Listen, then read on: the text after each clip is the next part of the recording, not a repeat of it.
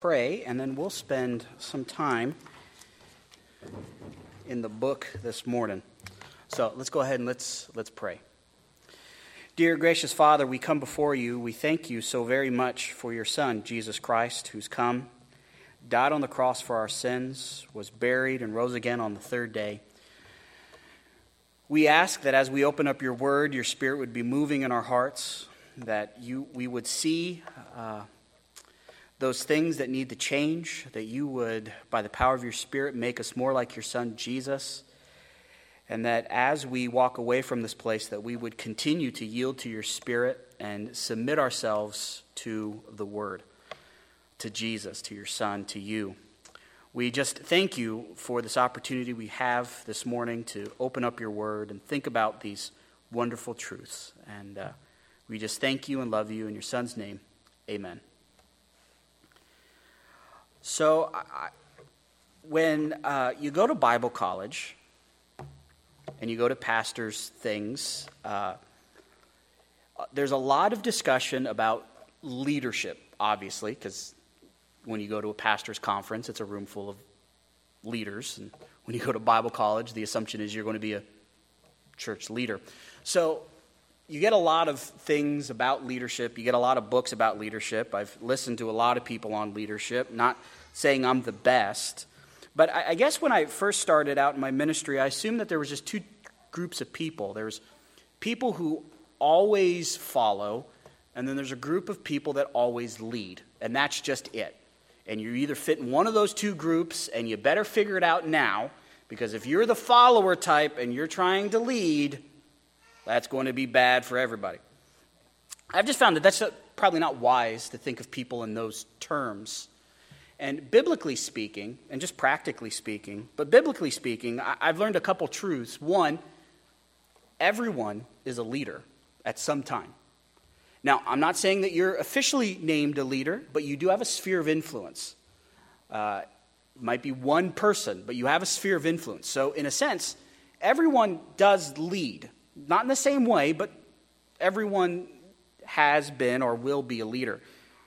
It is also true that everyone in this room, biblically, is called to be a follower, right? Every single one of us is a follower. Jesus asks us to follow him. There's never a point in which we say to Jesus, hey, you could take a break, go to Florida, look at some manatees, go to Legoland.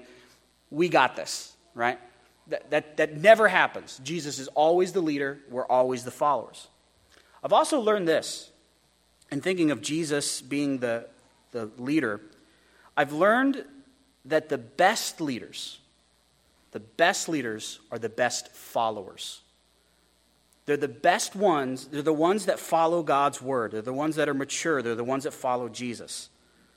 I've also learned this, that the best leaders have the best goals.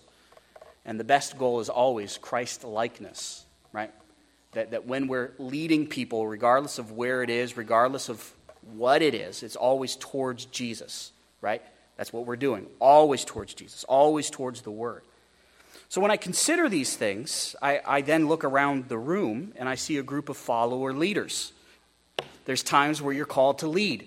You have to lead. There's times where you're called to follow. You have to follow. This text this morning is going to be dealing with the first. Leadership. Wise leadership. What does a wise leader look like? Now, it would be very easy for us to look at a text like this and immediately think of every single person we didn't vote for and look at this text and go, see, they're not this. I want to caution you for a moment to not do that. Now, there may be a time, there may be a place for you to do that. Right now is not that time. Right now, I want us to think about what God has for us in this room, of what does it mean for us to be Christ-like. And when we are put in positions of leadership where we're leading people, what does that look like? What should we be doing? What does wise leadership look like? And so this morning, we're going to deal with one major principle. And here's the major principle. A wise leader is concerned with sin. He's concerned that with dealing with sin. He's concerned in leading people away from sin. There's this sense of discernment that a leader has to say, this is a good direction to go. This is a way that pleases the Lord. This is a bad way to go. We shouldn't go this way. And a discerning leader looks at situations and says, here's the right, here's the wrong, here's some things that are wrong we need to deal with. A wise leader also has one other thing that they realize, and we're going to see this in this text. They realize that, yes, that's our job. We're called to do those things, to move people away from sin, but there are some humongous obstacles in our way. The profound sinfulness of man. One of the major obstacles we have is the profound sinfulness of man. First, in the leader themselves, profoundly sinful, but then the people who are underneath them. And then we're going to see that the leader has absolutely no way of changing the human heart. So you go, well, then what's the leader supposed to do? Then we're going to see the solution. Point them to Jesus, who can. A leader is really one that says, I'm following Jesus, come with me. That's really what a leader does. We're all going towards Jesus. He's the one that can change human hearts. But we should be concerned about wickedness, and we're going to talk a little bit about that. So, go with me to Proverbs chapter 20.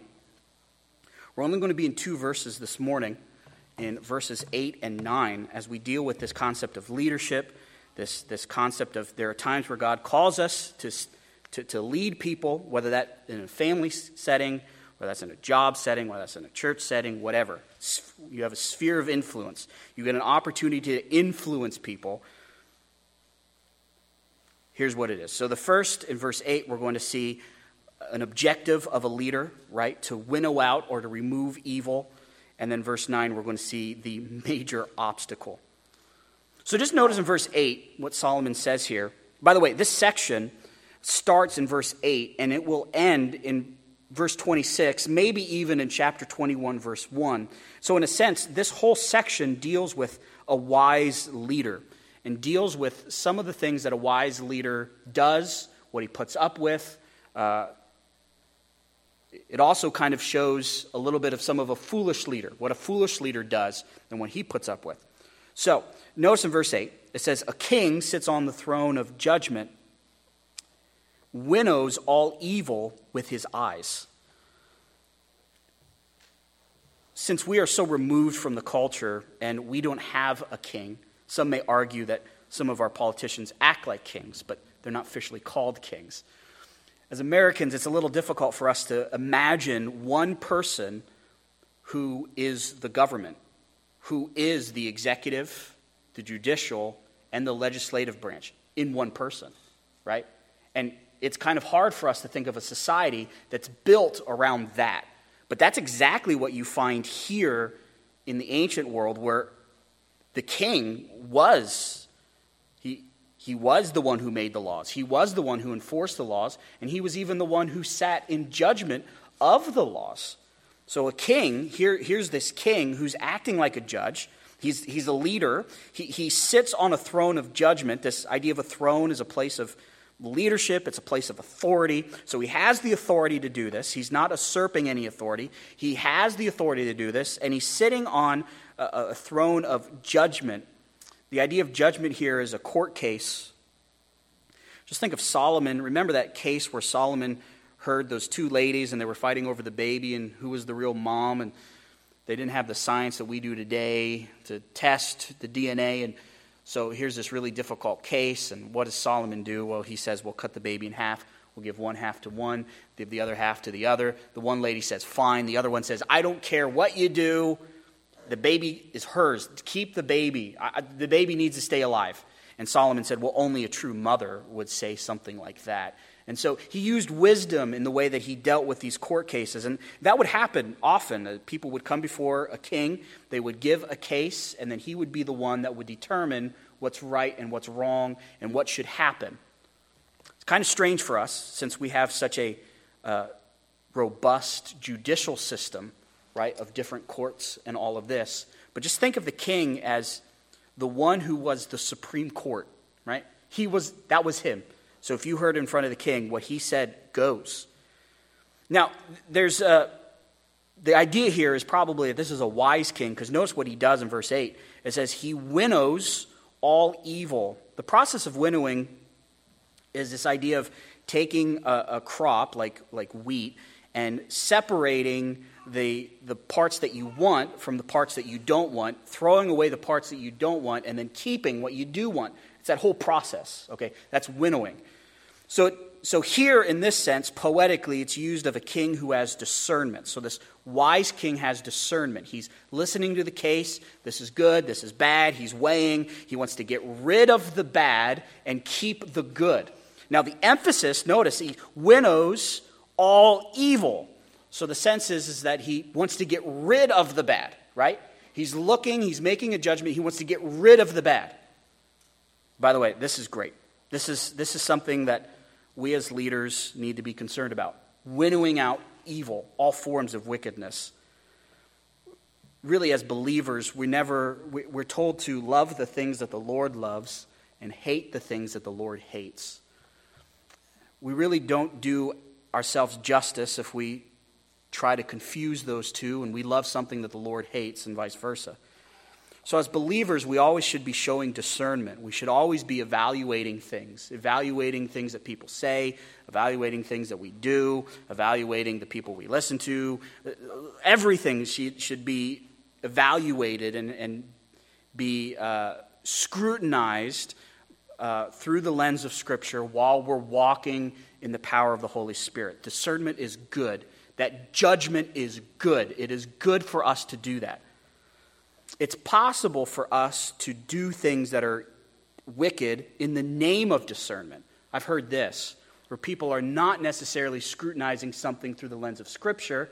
They're not walking by the power of the Spirit. Their goal isn't the edification of the body, and then they just go around critiquing everything in the name of, we're just here because our spiritual gift is discernment.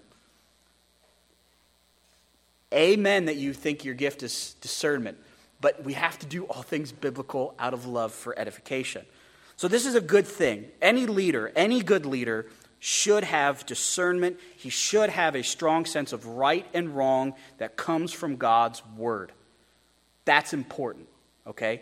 It's important to have this discernment. And it's important to see things and to say, that's not right. And it's then important to call people to repentance, to repent in yourself, to see something that's not right and say, okay, let's course correct. Okay? That's a good thing. Okay? And it says all evil. And so a wise king says, really, anything that's bad, anything that's sinful, I shouldn't delight in and I'm not okay with. But there is an interesting aspect next. Notice what it says. It says, he winnows all evil with his eyes. That's great. It's a judgment call.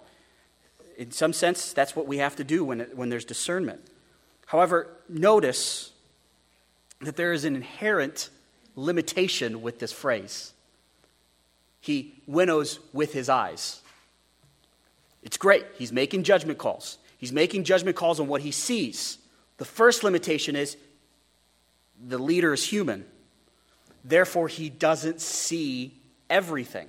So it's good to be a wise king. It's good to be a wise leader. It's good to show discernment. But we need to have a limitation even on ourselves going, but I don't see everything. What I see, I'll call out. But I don't see everything. It's part of being a limitation of being human.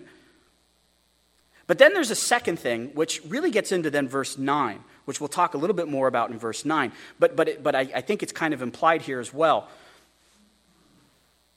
He winnows out evil with what he sees with his eye.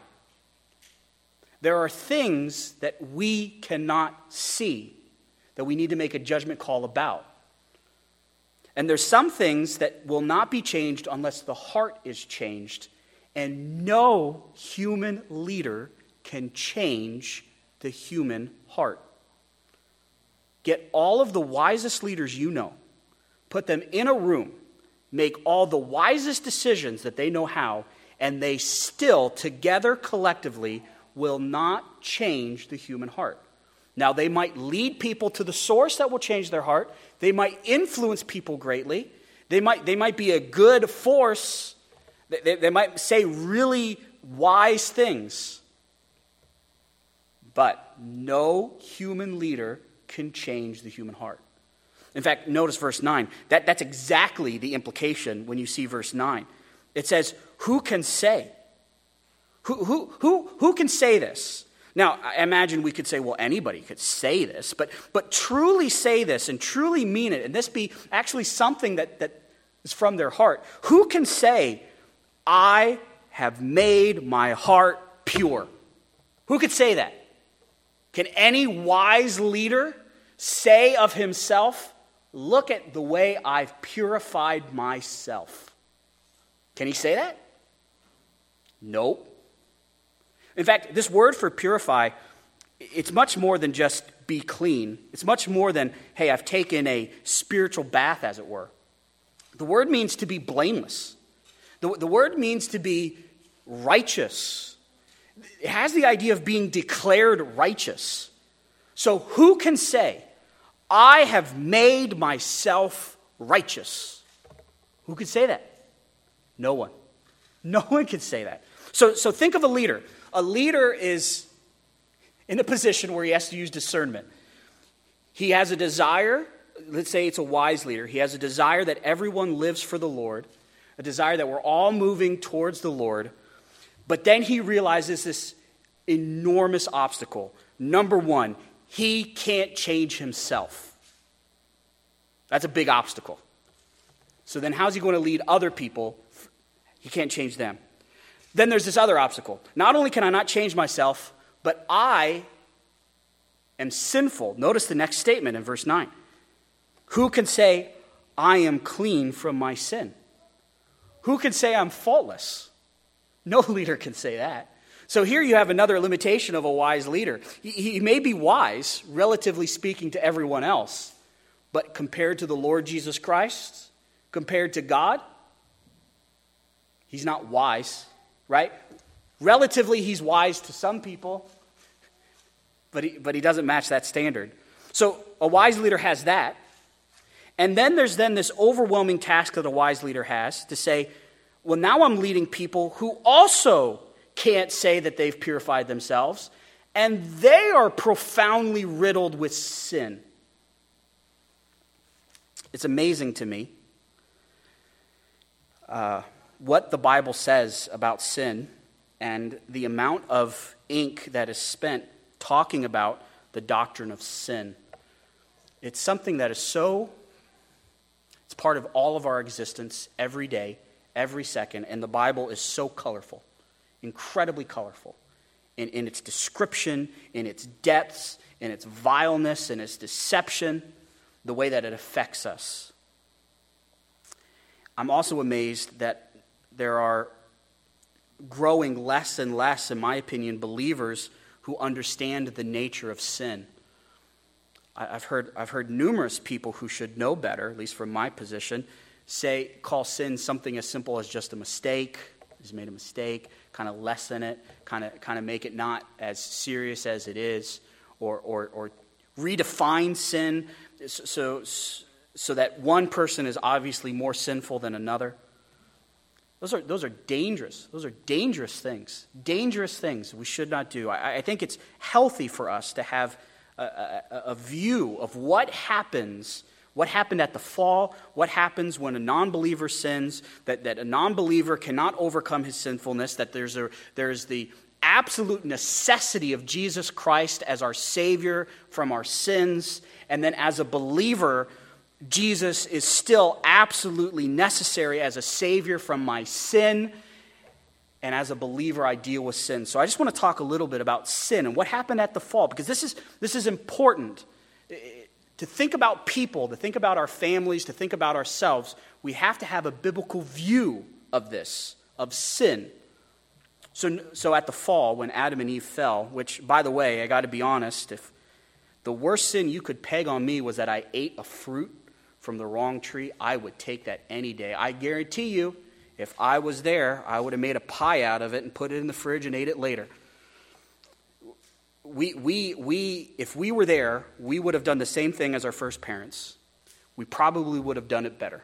right? We would have done worse sins. But you realize that when that moment happens, a lot of things were put into place. A lot of things happened. When that first sin happened, a lot of things that affect us. So first of all, the scripture teaches us that the wages of sin is death. Death is now introduced into the universe. It wasn't introduced there before, but now it's there. Death. We find out that all men have sinned. So sin now is somehow transferred from our first parents to us.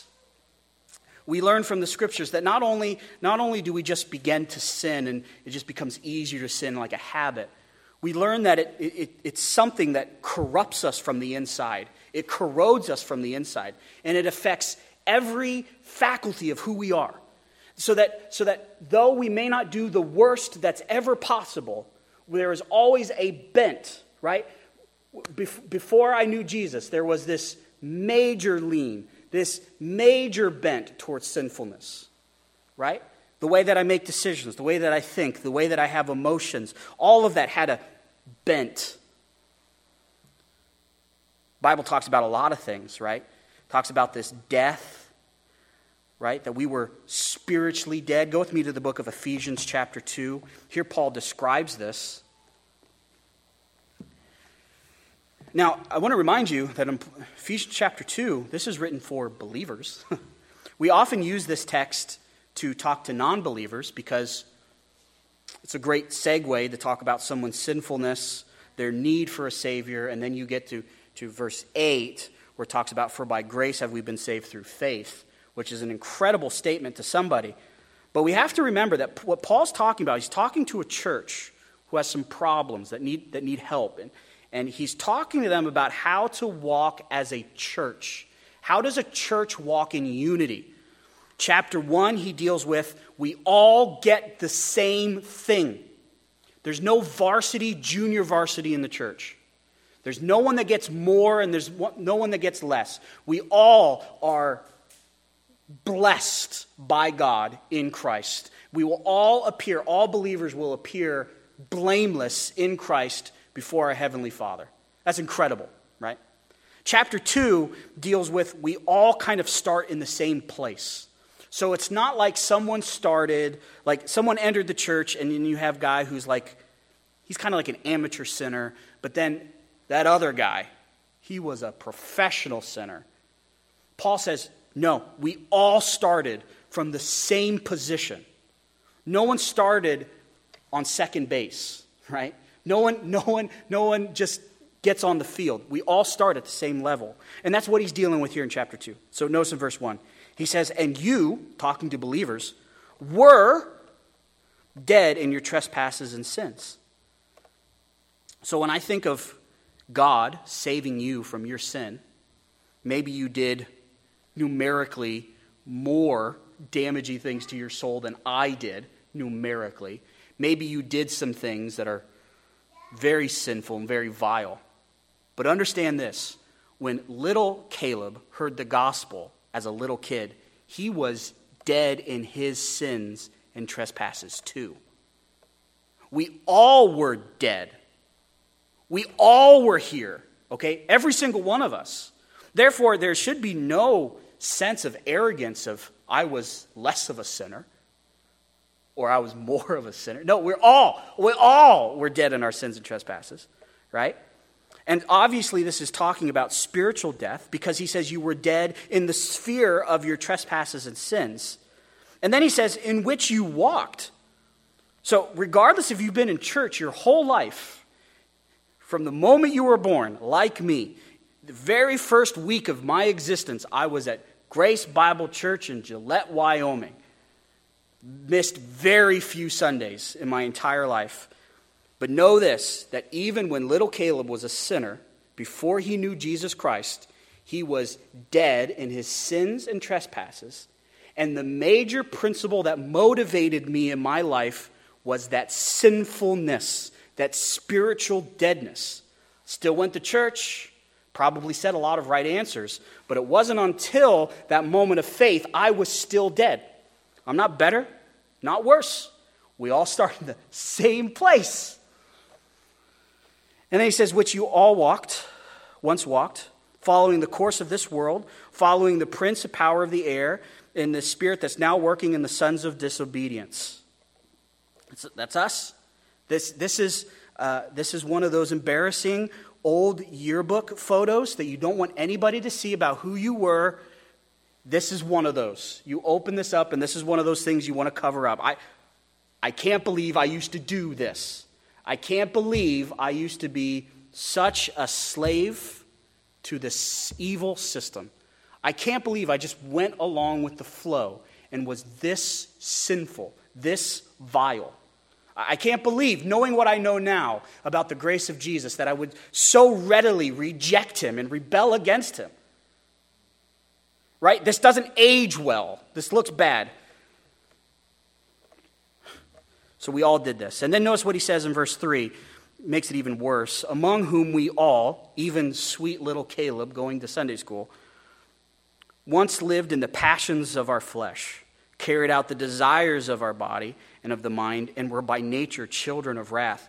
That's not a good picture, right? Living according to the passions of my flesh. That's everything. The flesh is defined as everything that goes against what the Lord wants, right? That sinful principle. Man, I desired that, right? I lived by the passions and desires of that thing. That's what I wanted. And then I carried them out.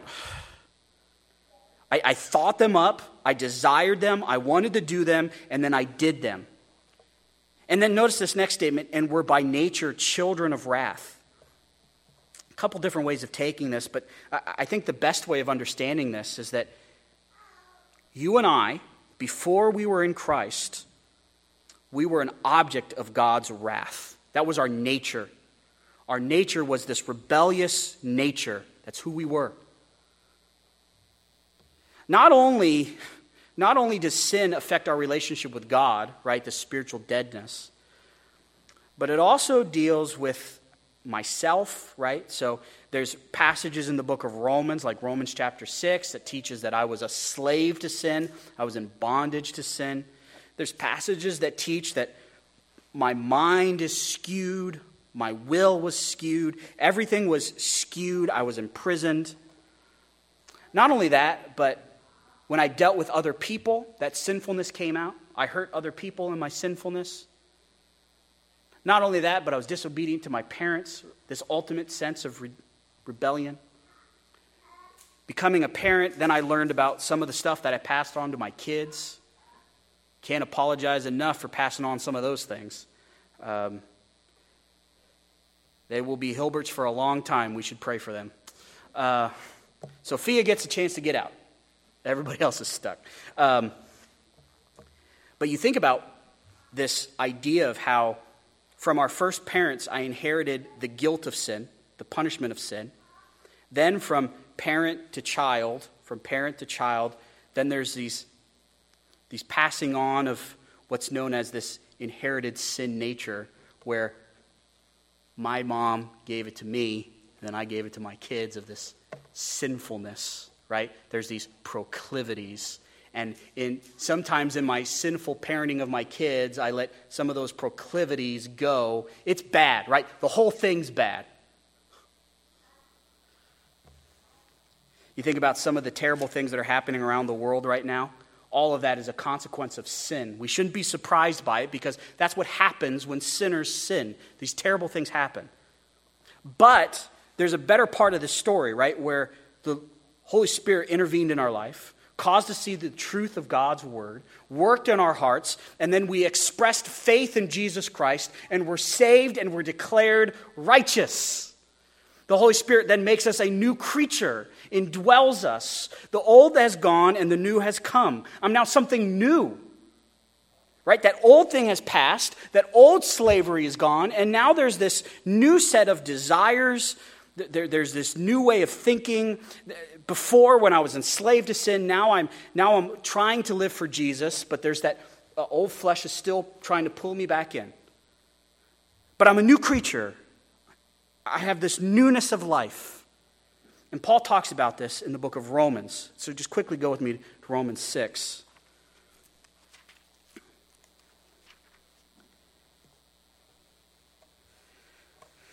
Start in verse 1. Notice what Paul says. He says, "And what shall we say then? Are we to continue in sin so that grace may abound?" No. Don't. It's this weird thing where I suppose some people believe that I'm going to sin so that I can experience the fullness of God's grace. And I want to know what God's grace is like, so I'm just going to sin the most I can so that when God forgives me, I'm the one who receives the most grace. Should I do that? And Paul's like, no. What's wrong with you, man?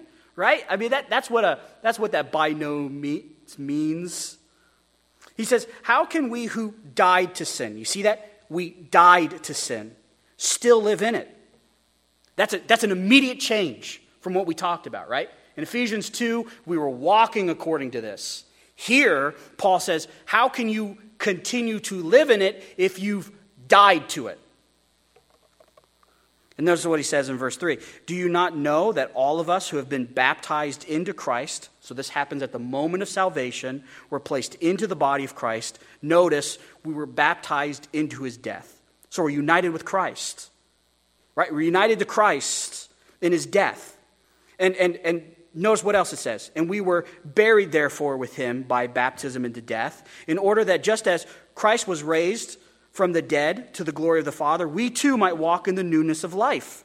So we are united with Christ in that death, so that when he died, it's as if the old man died. And then when he rose, it's now I'm this new person that walks in this newness of life, in this resurrection power. Right? That's what Paul's saying. Verse 5, for if we have been united with him in a death like his, we shall certainly be united with him in a resurrection like his. We know that our old self was crucified with him in order that the body of sin might be brought to nothing, so that we would no longer be enslaved to sin. For he who has died has been set free from sin. Now if we have died with Christ, we believe that we also live with him. We know that Christ, being raised from the dead, will never die again. Death no longer has dominion over him. For the death that he died to sin once for all.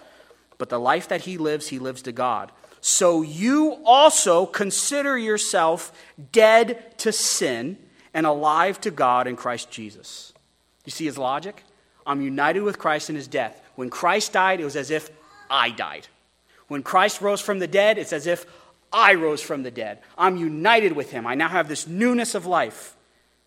Why would I ever want to go back to that old slave master and live under that?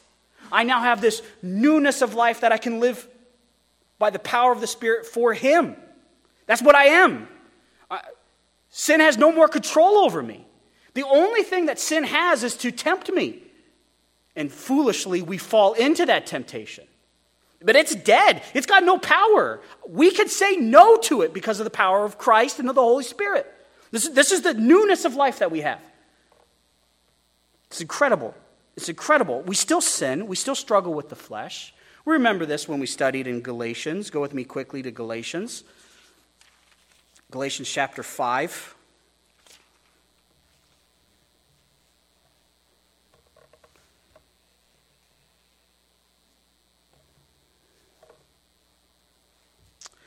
Galatians chapter 5, notice what he says in verse 16. He says, but I say, walk by the Spirit, and you will not gratify the desires of the flesh. For the desires of the flesh are against the Spirit, and the desires of the Spirit are against the flesh. For these are in opposition to one another, to keep you from doing the things that you want to do.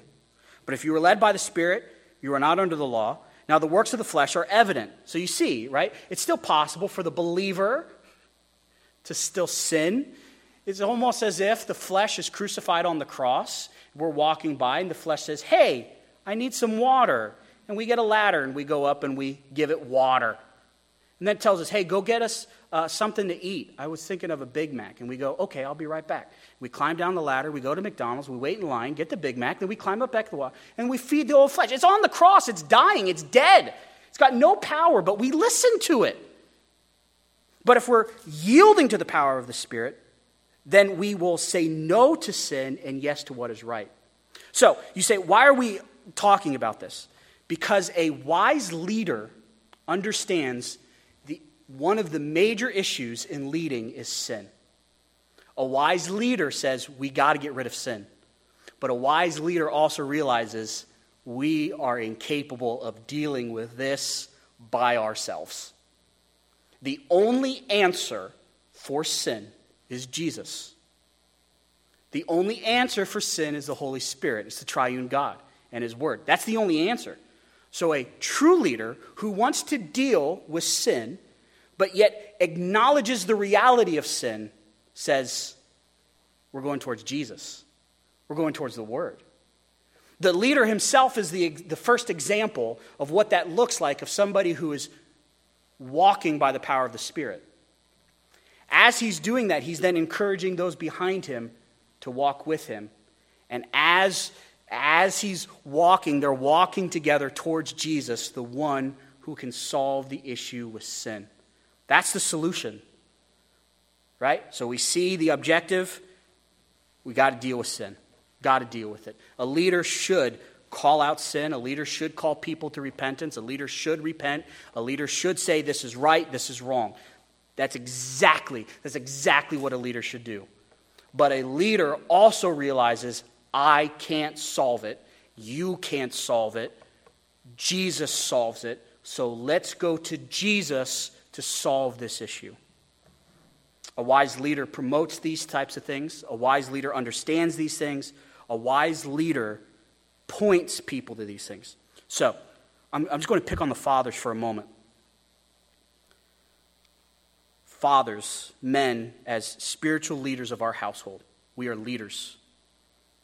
The type of leadership that God's called us to is this. And the things that we should talk about to our children and our grandchildren and our spouse are these types of things. Call out that which is bad. Repent for those things that you've done. But always promote Jesus. Always point them back to the Word. Always yield to the power of the Spirit. This is the type of leadership that we should have. Always looking to Jesus. Always eyes on Jesus. Always dealing with sin with Jesus. Never by ourselves. I've seen it too many times of leaders that try to deal with sin in a human way. And it only leads to more sin. It doesn't matter how tight-fisted you are, how many rules you set up, how many curfews you set up, how many little rules and regulations. All of that just leads to more and more sin. The only answer, let's go to Jesus. Now, this morning we have another incredible opportunity to think of this grace of Jesus. And when we think about its grace, it's truly grace. Think about this. We are incapable of saving ourselves. We are not lovely. We are not redeemable. But what did God do in his great love? Sent Jesus to die for us, declare us righteous. Crazy. That's craziness. But he did that. He did that out of his love for us. We see this grace of, it's not just that I get all of these rewards because Christ died on the cross for my sins. It's that I'm accepted by God. That God looks at me with favor and declares me as righteous, declares me as his child. He helps us in our fight with sin. And so this morning we have an incredible opportunity to think once again of the gospel.